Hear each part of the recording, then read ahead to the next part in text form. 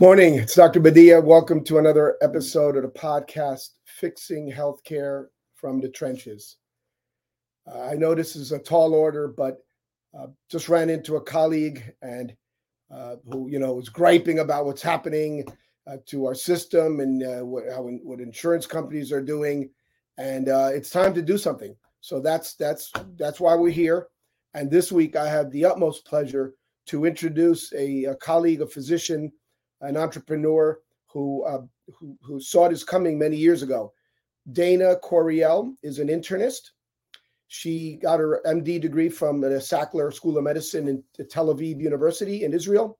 She did her internal medicine training at Albert Einstein and Monty, we called it Montefiore Medical Center, very, very similar to Bellevue. And she also was involved in a program for the 9/11 aftermath at Mount Sinai, called the Medical Monitoring and Treatment Program. So she's been a very avid clinician, has won multiple awards in that realm, and stepped away from medicine. And we want to talk to her about why she chose to do that. And we see many other doctors doing that.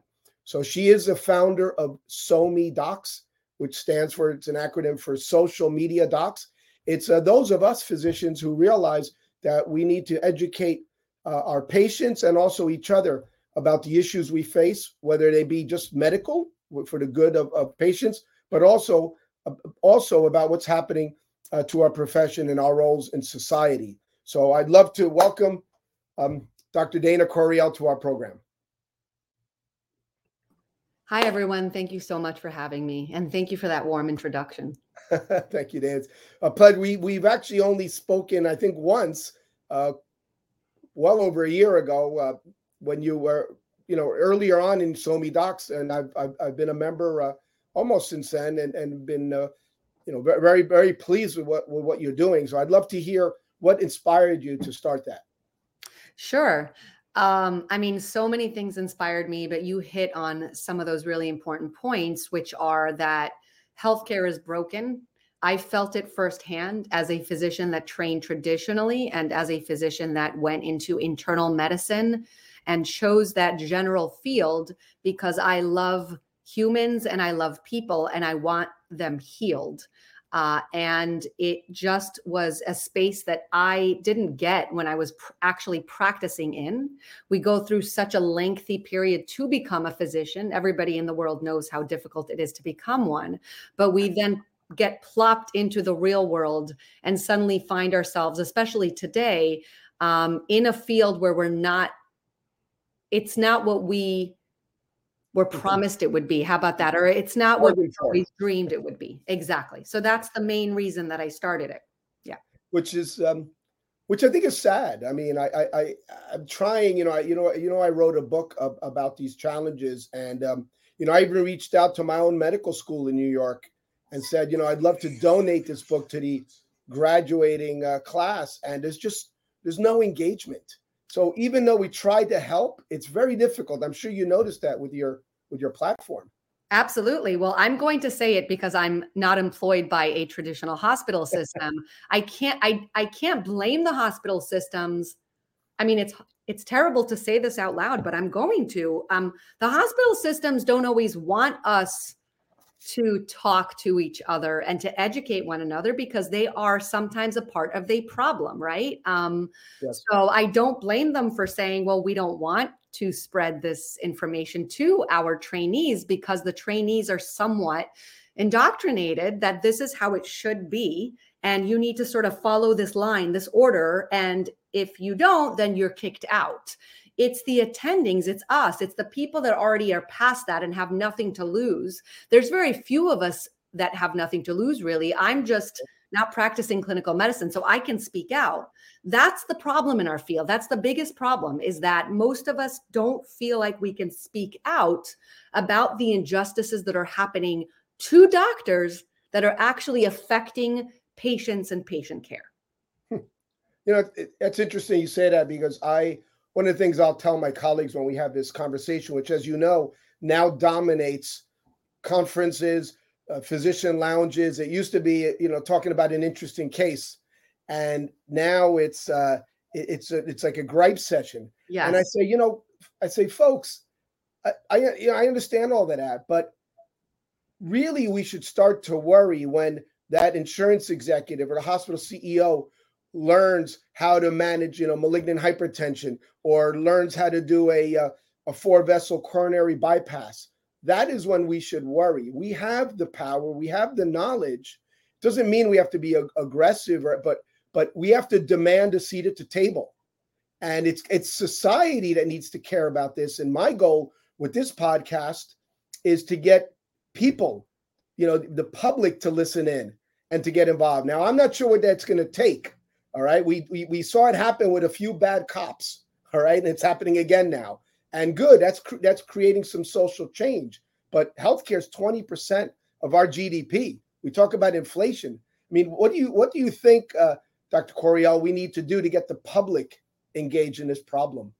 Well, first of all, what I think is that what I'm doing partly is SoMe Docs. I don't think it's all of the solutions, but I do think it's a start. I worry because I do find that we have grievance sessions during, our free time. I find that it is not an obvious correlation. There's no sort of like direct correlation in terms of what's happening now. It's sort of like subtle. The things that are happening to us that are not right, that are affecting patients, are not affecting them to the point where they see it. And that's the issue. That's the problem why the world is not, the country, well, focus on the country. That's the problem why the country doesn't feel like, the average person doesn't feel like there's an issue. We've always been looked at as doctors, right? As the respected sort of like higher echelons of society that sort of do our own thing and are, the top of the food chain, et cetera, et cetera. Nobody really sees the struggle. We're starting to see it. It's just the tip of the iceberg, the burnout. The fact that so many doctors are now burning out, are trying to find either side ventures, they're trying to find alternate means of income, or they are trying to retire early, like I did. Yeah. And that's a big, big problem, because who's going to take care of us if all of the doctors are burning out and leaving? And I want everybody listening to really think about that, because what we're seeing also is we're seeing replacements, right? Who have sometimes trained differently and oftentimes trained less. And you know what? If that's what the world wants, then that's fine. But if we decide that it's medical school that is required to become a physician to treat us medically, then that is where we need to focus on our attention on and on fixing it. So that's one part of the answer. And the other part is, what is the solution? The solution is starting to speak up. I think one of the solutions also is building brands for each of the doctors, not just because they need to speak up about this. Let's put that aside. Let's say that you're employed by a hospital system and you don't feel comfortable speaking up because you feel like you're going to be fired, which is an absolute, realistic threat. Build a brand so that you can protect your worth, your intellectual property, and you can always break off and develop your own practice, like a private practice. Become an entrepreneur, become smart at what you're building so that it's you that has that relationship with a patient. And if you end up leaving the hospital system, the patient can easily go with you or find you, et cetera. And they will, and we see that. But I will say I have to call out the entire public on this. I went out and networked 10 years ago, and it is amazing how many people will call my office, sometimes with a complex problem, and they're just not willing to pay something out of pocket to see somebody who maybe is an expert in this particular area, and they feel that the insurance company will take care of them. Well, this has to change. People have to realize that, you're willing to pay for Botox or this or that. Well, now you've got to be willing to pay for when you have severe shoulder pain. I mean, and that's what I'm struggling with as a practitioner, but I'm seeing a change. I'm seeing it. Yeah, I think that that's a bigger issue that is a very long discussion, and it is a problem with the insurance companies that came in the middle, in between, in order to protect the patient. Theoretically, that was the first primary goal was to protect the patient, but unfortunately over the years has really taken advantage of being that middleman, of collecting absurd amounts, of putting immense pressures on the actual physician that's trying to treat. And so it is much more complex than that simple interaction. Although from the outside to the public, it may seem like it's the doctor, for example, that is demanding certain things, or why should the price go up? In actuality, when you take out the insurance, I'm seeing a ton of different private practice solutions come up, including, for example, the direct care model. When you take out the middleman, the prices shoot down. The insurance companies often have to inflate the prices in order to make certain things right behind the scenes, but it isn't right because it's actually increasing the bottom dollar for the patient, and it is making reimbursements very low so that the doctor is unhappy and they have to work harder and do actually things that are oftentimes unnecessary and irrelevant to the appointment. So yeah, it's a problem.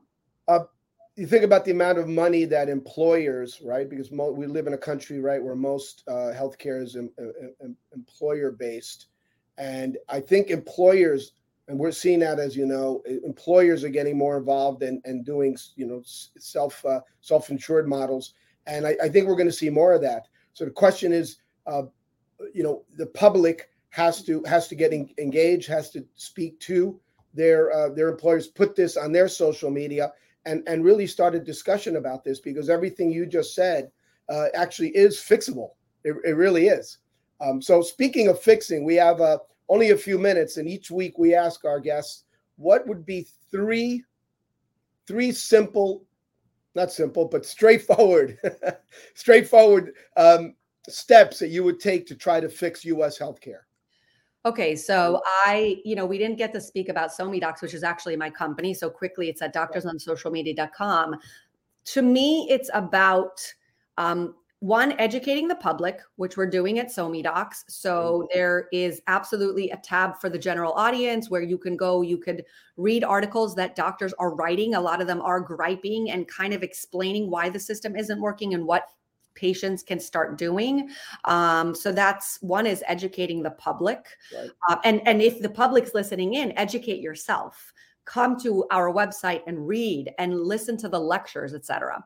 The second is educating physicians, especially about entrepreneurial concepts, because the second we understand how the system is taking advantage of us and how we can individualize and win over the system, because we suddenly understand our worth and that we're the ones that are actually running the system. Delivering the care. Yes. Yeah. They cannot live without us. I love that number two. That's for sure. All right.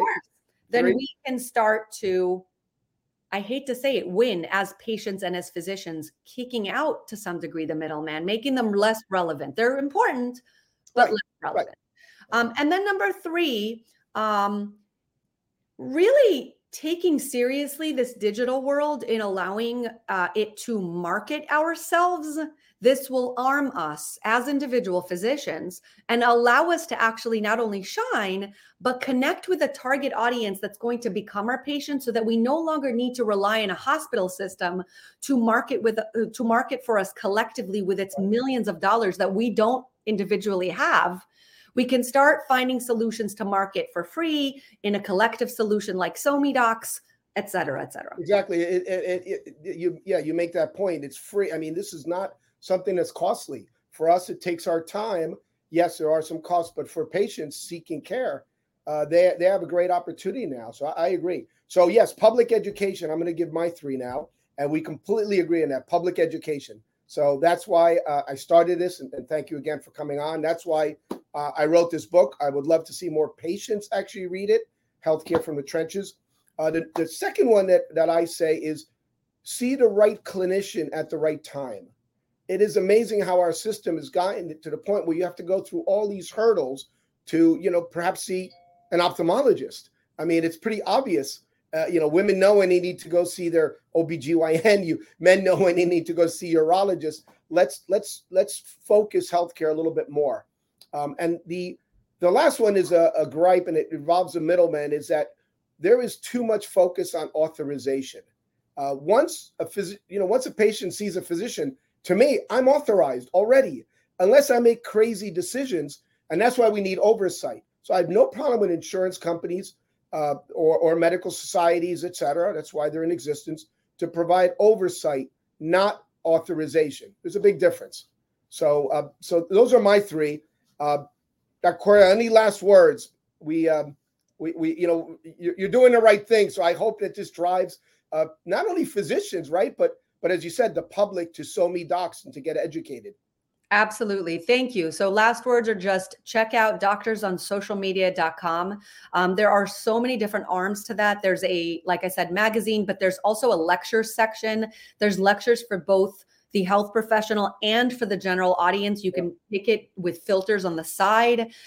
There are so many, there's the side gigs that we're doing, all of our books and our speaking engagements, et cetera.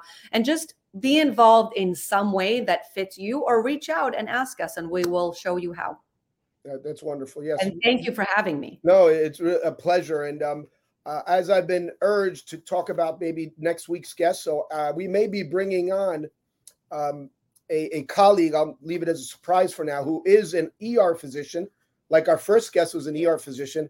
And this is somebody who's in Congress now from the state of Georgia. So he is somebody who really is trying to fix it. So we'll be bringing him in. Kudos to him.